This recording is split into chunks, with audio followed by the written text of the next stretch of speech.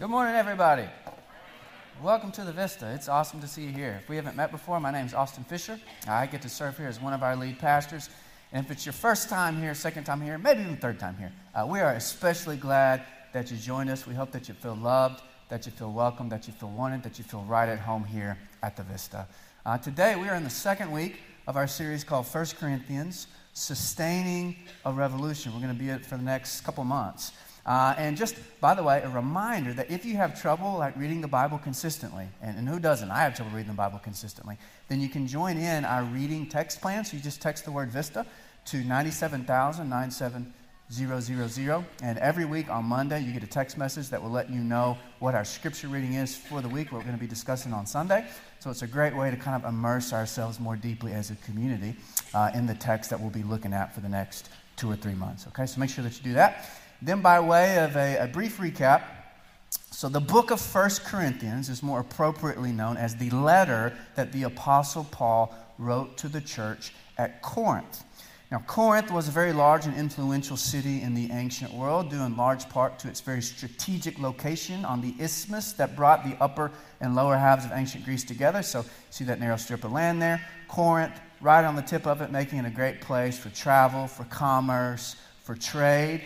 And then here are a couple of pictures of modern Corinth, just to kind of give you a feel for what the city is actually like. So here's a view looking out at the bay, not Lake Belton, but it's okay. And then a view from the other direction, this big, beautiful 1,000+ foot tall limestone mountain known as the Acro Corinth that loomed over the city. And so now we've got a bit of a better sense for the world that this letter lived in.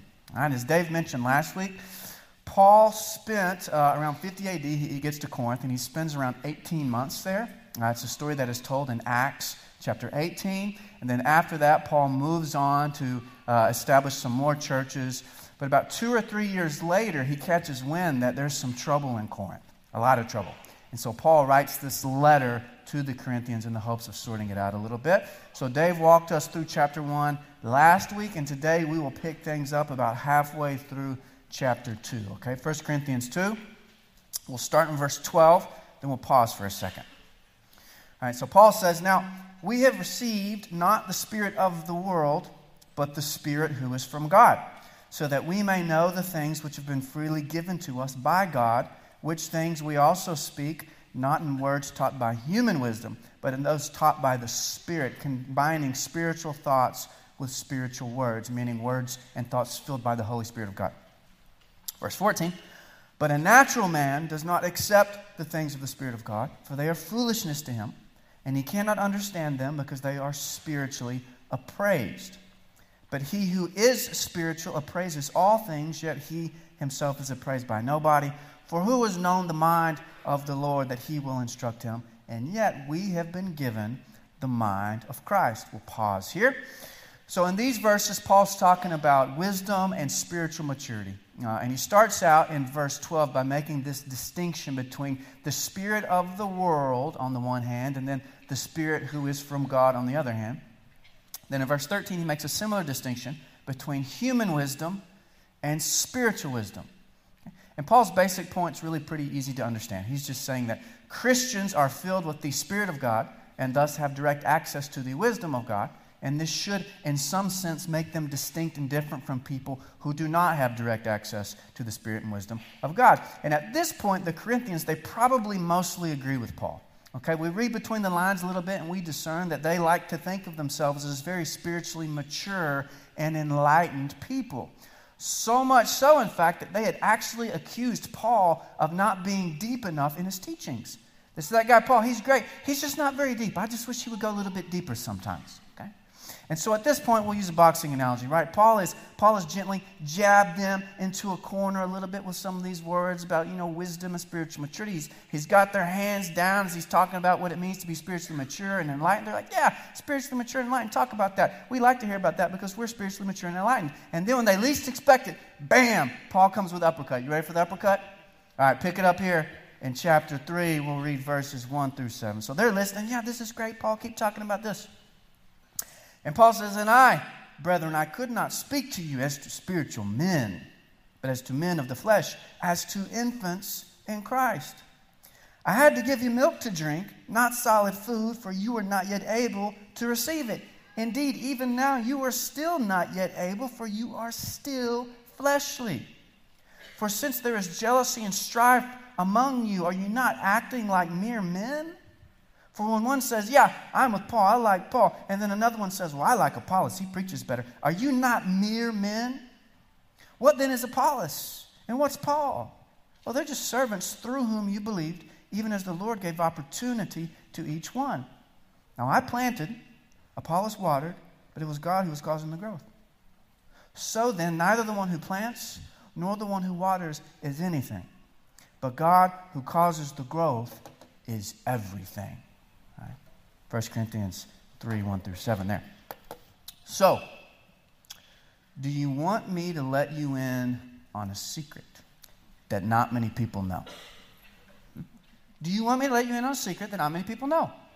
Yeah, of course you do, because we all do, and we always have.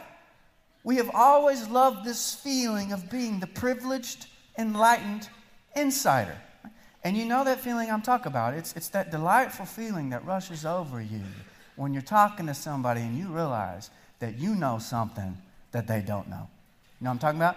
Oh, it's fantastic. It's a high like no other. I wish I could take that feeling and inject it just straight into my veins. It's crazy how good it feels to know something somebody else doesn't know, to be the privileged, enlightened insider. And so notice what Paul has done here, okay? He says, yeah, you know what? Some people, they're just not very mature. And they're not very spiritually enlightened. And they're just not very deep. There are some very spiritually immature, unspiritual, and shallow people out there. And the Corinthians are like, come on, Paul, that's right, man. There are some shallow people out there. I want you to get on those shallow people, put them in their place. And Paul's like, okay, I'm about to put the shallow people in their place. Are you ready? Yeah, Paul, put those shallow people in their place. And then Paul, instead of turning and shaming all of the allegedly shallow people over here, Paul turns right back to all of the allegedly deep people, and he says, you are the immature, unspiritual, and shallow people. It's not them, it's you. And then Paul just leans into him. Could you hear it? Paul says, you know what? You've criticized me for not being deep enough in my teachings. And you know what? You were right. You were actually right. But in my defense, I had to dumb my teaching down because I was dealing with you.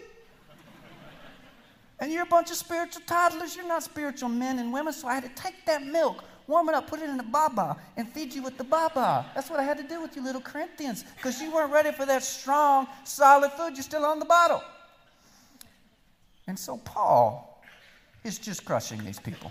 He's just crushing them. In no uncertain terms, he has called them immature, unspiritual, and shallow. And then in verses 3 through 4, he explains why. He says, you're immature and you're shallow because you are filled with jealousy and quarreling. Jealousy and quarreling. And this first word, jealousy, it's the Greek word zelos. Zelos. And as you can probably surmise, it evokes this notion of misplaced zeal. You hear it? Zelos, misplaced zeal. Paul uses it in Romans 10, verse 2, to refer to Jews who had rejected Jesus as the Messiah. Here's what he says. He says, for I testify about them, this is Jews who have rejected Jesus, that they have a zeal for God, but not in accordance with knowledge. Okay? They got a lot of zeal, but they don't have a lot of knowledge. So they're passionate, right? They got a lot of passion, but it's very misplaced passion. Kind of like this guy. Okay? So in an attempt to win the love of Miley Cyrus, this man covered his body with 40 tattoos devoted to Miley. Now, this is passion, to be sure. But it is a passion that got him a restraining order instead of a proposal. Right? Can you imagine being on your first date? Hey, wonderful to meet you. Before we order appetizers, would you like to see the 40 tattoos all over my body dedicated to you? No, you don't let people know you're crazy until after you marry them. Poor guy. So the Corinthians, they're immature because they're filled with this misplaced passion, this misplaced zeal. And then related to that, they're immature because they're constantly quarreling. I like that word. Quarreling. And here Paul, he circles back to and he amplifies something he said back in chapter 1, something Dave talked about last week. So apparently these Corinthians, they have divided themselves up into all of these quarreling constituencies. All right? There's some people like, well, I like Paul the best. He's the best. No, I like Peter. No, I like Apollos. No, I like Jesus. No, I like Calvin. No, I like Wesley. On and on and on. And shocker, all of these quarreling constituencies think they're doing it right and everybody else is doing it wrong. Again, to be clear, we all have preferences. Preferences aren't bad, but preferences that divide us, that's a bit of a problem, so says Paul. And so here we have bumped up against something that I like to call an iceberg. You get the metaphor. It looks like a little bitty thing, but it's actually a really, really, really big thing. Because when we think about, what are the biggest dangers, threats to Christian faithfulness in the modern world, what do we tend to think about? What are the threats? You think about things like rampant sexual immorality. Or we think about things like the secularization of culture or relentless religious pluralism. And yet Scripture makes it very, very, very clear that Christian rivalry and divisiveness is a radically heretical threat to Christian faithfulness. Not what the world's doing out there. No. What we do in here, it's a radical threat to Christian faithfulness. In fact, in John 17, Jesus went so far as to say that Christian disunity makes the gospel unbelievable. Here's how he says it. John 17, verses 20 through 23. Jesus is praying to the Father, and he says, Father, I do not ask on behalf of these alone, these apostles alone, but for also all of those who will believe in me through their word, that they may all be one. Even as you, Father, are in me, and I'm in you, I pray that they may be in us, so that the world may believe that you sent me. Now the glory which you have given me, I have given to them, that they may be one. Just as we're one, I and them, and you and me, that they may be perfected in unity, here it is again, so that the world may know that you sent me and loved them, even as you have loved me. So have you ever wondered what it would take for the world to believe that God sent Jesus? I wonder that all the time. What would it take? What would it take the perfect rational argument for the existence of God? Would it take some sort of scientific breakthrough and discovery, prove God created the universe? Would it take a Christian takeover of all world governments, all supreme courts everywhere? What would it take for the world to believe that God sent Jesus?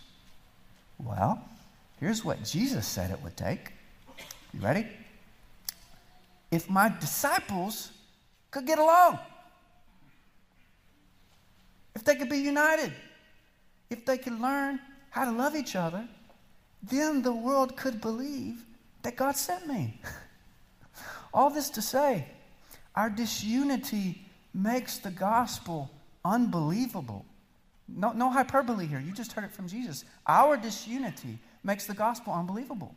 Because how in the world is the world supposed to believe that Jesus broke down the barrier separating God from humanity? That's a pretty big barrier, How is the world supposed to believe Jesus did that when Jesus does not even appear to be powerful enough to break down the barrier separating Baptists from Catholics and Republicans from Democrats and white and black and brown Christians from each other? Gerhard Loefink, he's a theologian, he puts it like this. I love this quote. He says, nobody's ever seen God. You can't see God. What can be seen is only the church. And if it's no longer one, but divided, then the world can only faintly behold the mystery of Christ, because the mirror has been shattered. The division of the people of God makes it almost impossible for the world to believe. And again, no hyperbole involved here. You heard it from Jesus' mouth himself. All that to say, a united, peaceable church is the most powerful testimony that we can offer a bickering, angry, quarreling world. More powerful than any argument or Supreme Court takeover that we could ever make. A united, peaceable church. That's what the world needs to see. And I want to dig in a little bit here because I think we struggle to understand the severity of our divisiveness because we're really, really, really good at justifying it. All right, here's what I mean. Our sinful, self-righteous divisiveness justifies itself by masquerading as a desire for purity and for depth.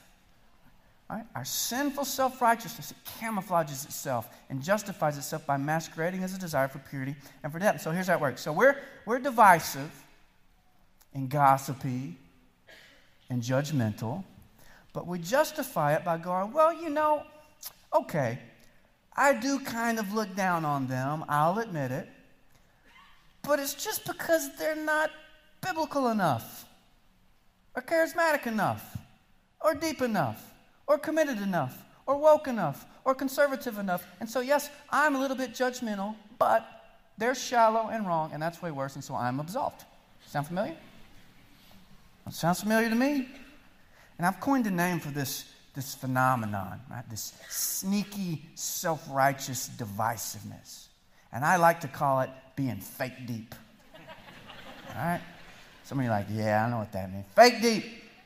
And we've all been fake deep from time to time because we all love to feel good about ourselves. And one of the best ways to feel good about yourself is to what? Is to look down on others. Nothing will get you higher than looking down on other people, man. We all love looking down on other people, and being fake deep is one of the best ways to do it because it's looking down on other people for a good cause. Right? I mean, I'm looking down on people, but I'm doing the Lord's work. They're just not this enough. They're not that enough. Somebody's got to do it. Sign me up for looking down on people for a righteous cause. Monday through Sunday, I am available. And so while we're busy patting ourselves on the back for this self-righteous divisiveness, here comes Paul, bam, with that surprise uppercut again. He says, when you think the problem is that somebody else is immature and unspiritual and shallow, the real problem is that you are immature and unspiritual and shallow.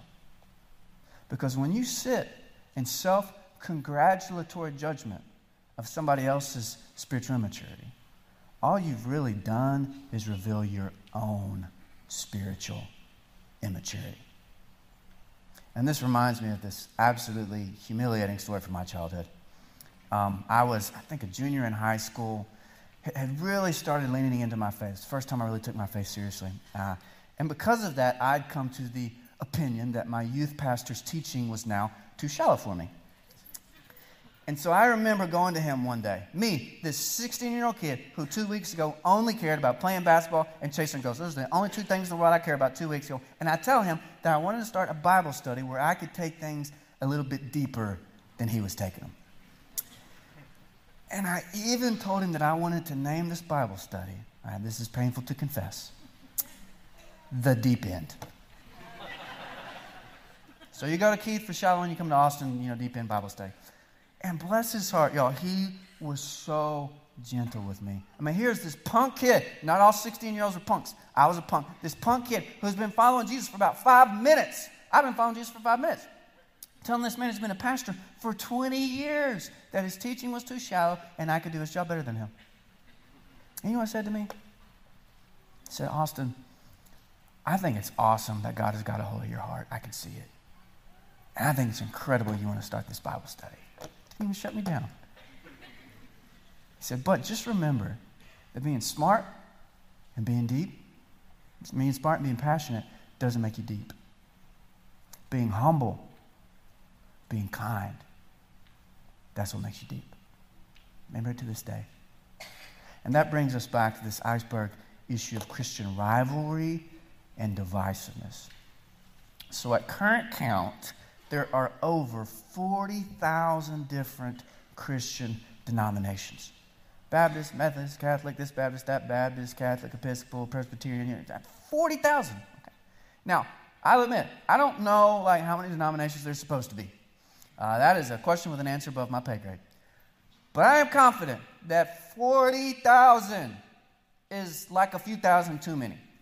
And it bears sad witness to our unending capacity to pick silly, stupid fights with each other and a fake, deep, misguided attempt to prove our rightness and everybody else's wrongness. And I know that here at the Vista, we've got people from, all across the spectrum, man. It's one of the things I love most about our church. It makes things tricky sometimes, but I love it. And I know the reason that a lot of us are here is because we have rejected certain things from our denominational or religious upbringing, be that Baptist or Methodist or Catholic or Episcopal or Pentecostal, whatever it is. And that's okay. Right? It's okay, and it's important to be able to tell the truth about those experiences. But it is so important, y'all, that we never, ever, ever slander other churches or denominations in our attempt to justify why we left them. You hear me on that one? I get it. I get that we've got wounds. I've got wounds. But it is so critically important that we never, ever slander other churches or denominations. You catch somebody doing it, you check them. Right?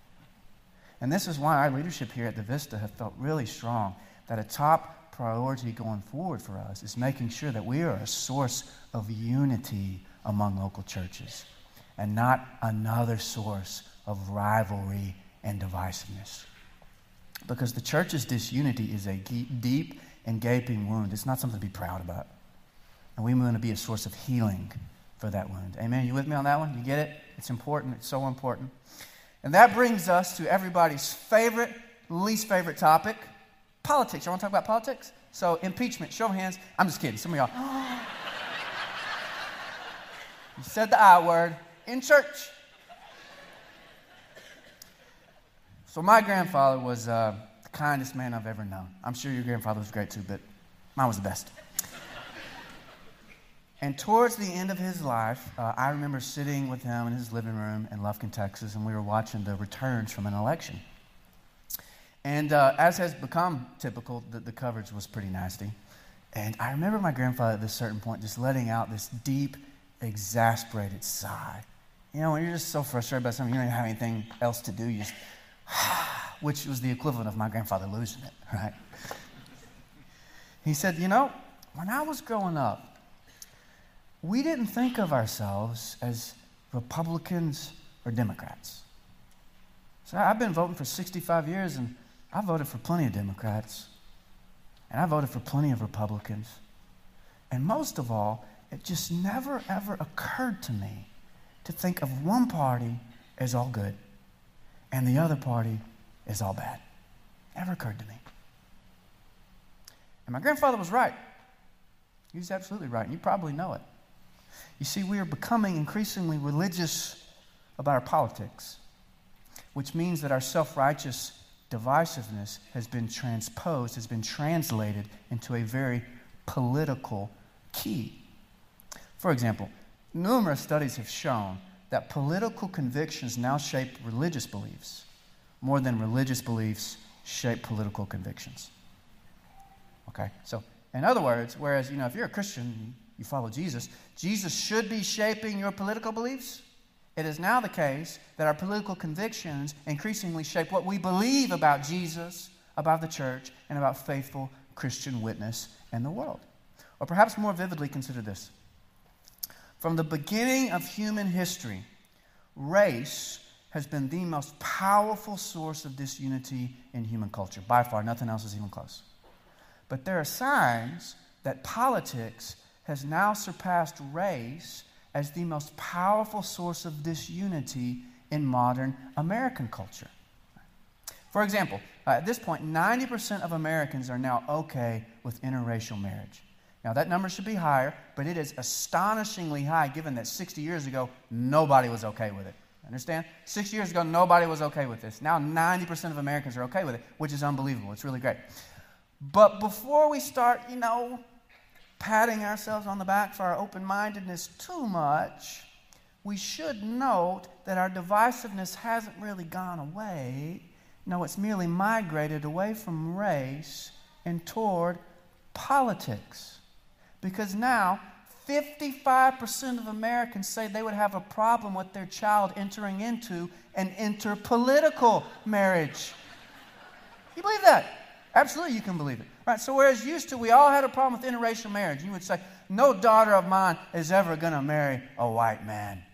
No daughter of mine is ever going to marry a black man. Now we say, no daughter of mine is ever going to marry a Republican. No daughter of mine is ever going to marry a Democrat. Sweetheart, I love you, but if you marry a liberal, then you are out and don't come back for Thanksgiving. And we have an election coming up, as I understand it, a few months. And it's going to be the most divisive election in modern American history, hands down. Which means, church, that we have a remarkable opportunity, probably once in a generation opportunity, to show an angry, bickering culture the peaceable, unifying way of Jesus the Messiah. And so, church, are we going to take that opportunity to show the world a different way? I hope so. I'll be watching your Facebook feeds very closely, okay? I hope we do take it, but I'm going to be watching. A couple Saturdays ago, we were at the house, and we were just all in a bad mood. You ever have one of those days? Even the dog was in a bad mood. You know, Allison and I, we got in the biggest fight of our marriage over where we were going to go eat brunch. It was one of those. This is one of those fights where you're like, you know, I just don't know if this is going to work out. We've had a good run. We got some great kids, but I just don't know, man. We're not, I don't know. The boys are sitting on the couch watching TV, fighting over pillows. Your kids ever gotten that fight? This is my pillow. He's touching my pillow. He's touching me with his finger. He's touching me with his toe. I want to watch this. I want to watch that. It was miserable. And everybody was acting miserably. So after 2 hours sitting there on the couch, inventing things to fight over, we finally got up off the couch, went on a hike, and the most remarkable thing happened. We stopped fighting. It was an act of God. The Red Sea parted again. In fact, we went on a 4-hour-long hike with a 5-year-old and a 3-year-old, and we never got in a single fight. And why do you think that was? That's pretty simple, right? We didn't fight because we had better things to do than fight. Now, we had rocks to throw in the creek. We threw like a million rocks in the creek. There are no rocks left. We had to catch some frogs and chase Mom with them. And we had to explore caves. And when you've got fun, important stuff like that to do, you just don't have time to fight over brunch and pillows. And so, church, here's the deal. If we don't have better things to do than pick silly, self-righteous fights with each other, then we've got better things to do. You follow me? If we don't have better things to do than pick fights with each other, then we got better things to do. We just don't know it yet. And so when that fake, deep, self-righteous divisiveness sets in to our lives, into our families, into our church, it's because we don't have a big, beautiful sense of mission. It's because we're sitting on the couch fighting over brunch and pillows, instead of going out and exploring this big, bad, beautiful world that God made and that God is in the process of redeeming. Amen? I want to end by having us do something a little bit different. I want everybody to stand up and grab hands with the person beside you, and I'm going to need a partner. So, Steve, will you hop up here with me, man? We got it. All right, so church, here's the deal. You do not and you will never agree with this person about everything. Steve's a Bears fan. You're not going to agree about everything. But, did you just do sickle? Yeah. But, Jesus has made an agreement with his Father through the Spirit to bind us together in this rowdy, diverse family called the church. Okay? And hold those hands up. This is God's plan to save the world. And this is how we sustain Jesus' revolution. Amen? Amen. Let's pray together. Gracious God, you who dwell in perfect unity among Father, Son, and Holy Spirit, we confess that the church is meant to be a place where that perfect unity is put on display for the whole world to see. And so we confess that our disunity is a devastating sin. We confess our fake, deep, spiritual self-righteousness, the sinful delight we take in looking down on others. And yet, we are filled with hope because you have overcome even our self-righteousness, as hard as that is to believe.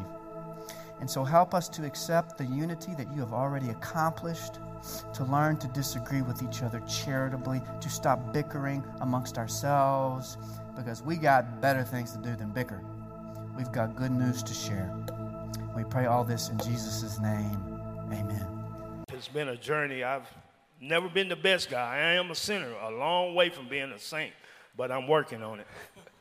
So whether or not we officially serve on the host team, what's some encouragement you can give us to make sure that we don't just sit around and act like kids forever, but that we take ownership and kind of embrace Vista, our community, as a home that we're responsible for? Well, another reason I would say that, because when I came here, I didn't really belong to anything. And I wanted to be a part of. I wanted not only my family at home, but be a part of a unity, as something together. And Vista is just that. You know, I see people out waving signs, little kids giving high fives, and I see people actually running to church. That's something I've never seen before. Yeah. You know, and that's to get the Holy Spirit and hear a word of God. But be a part, join something, the host team, anything just to be a part of is very good, you know. And I'm trying to find the right words to say, but to be a member of this church is a blessing more than you can realize. I think you found the right words, man. Y'all get Paul here.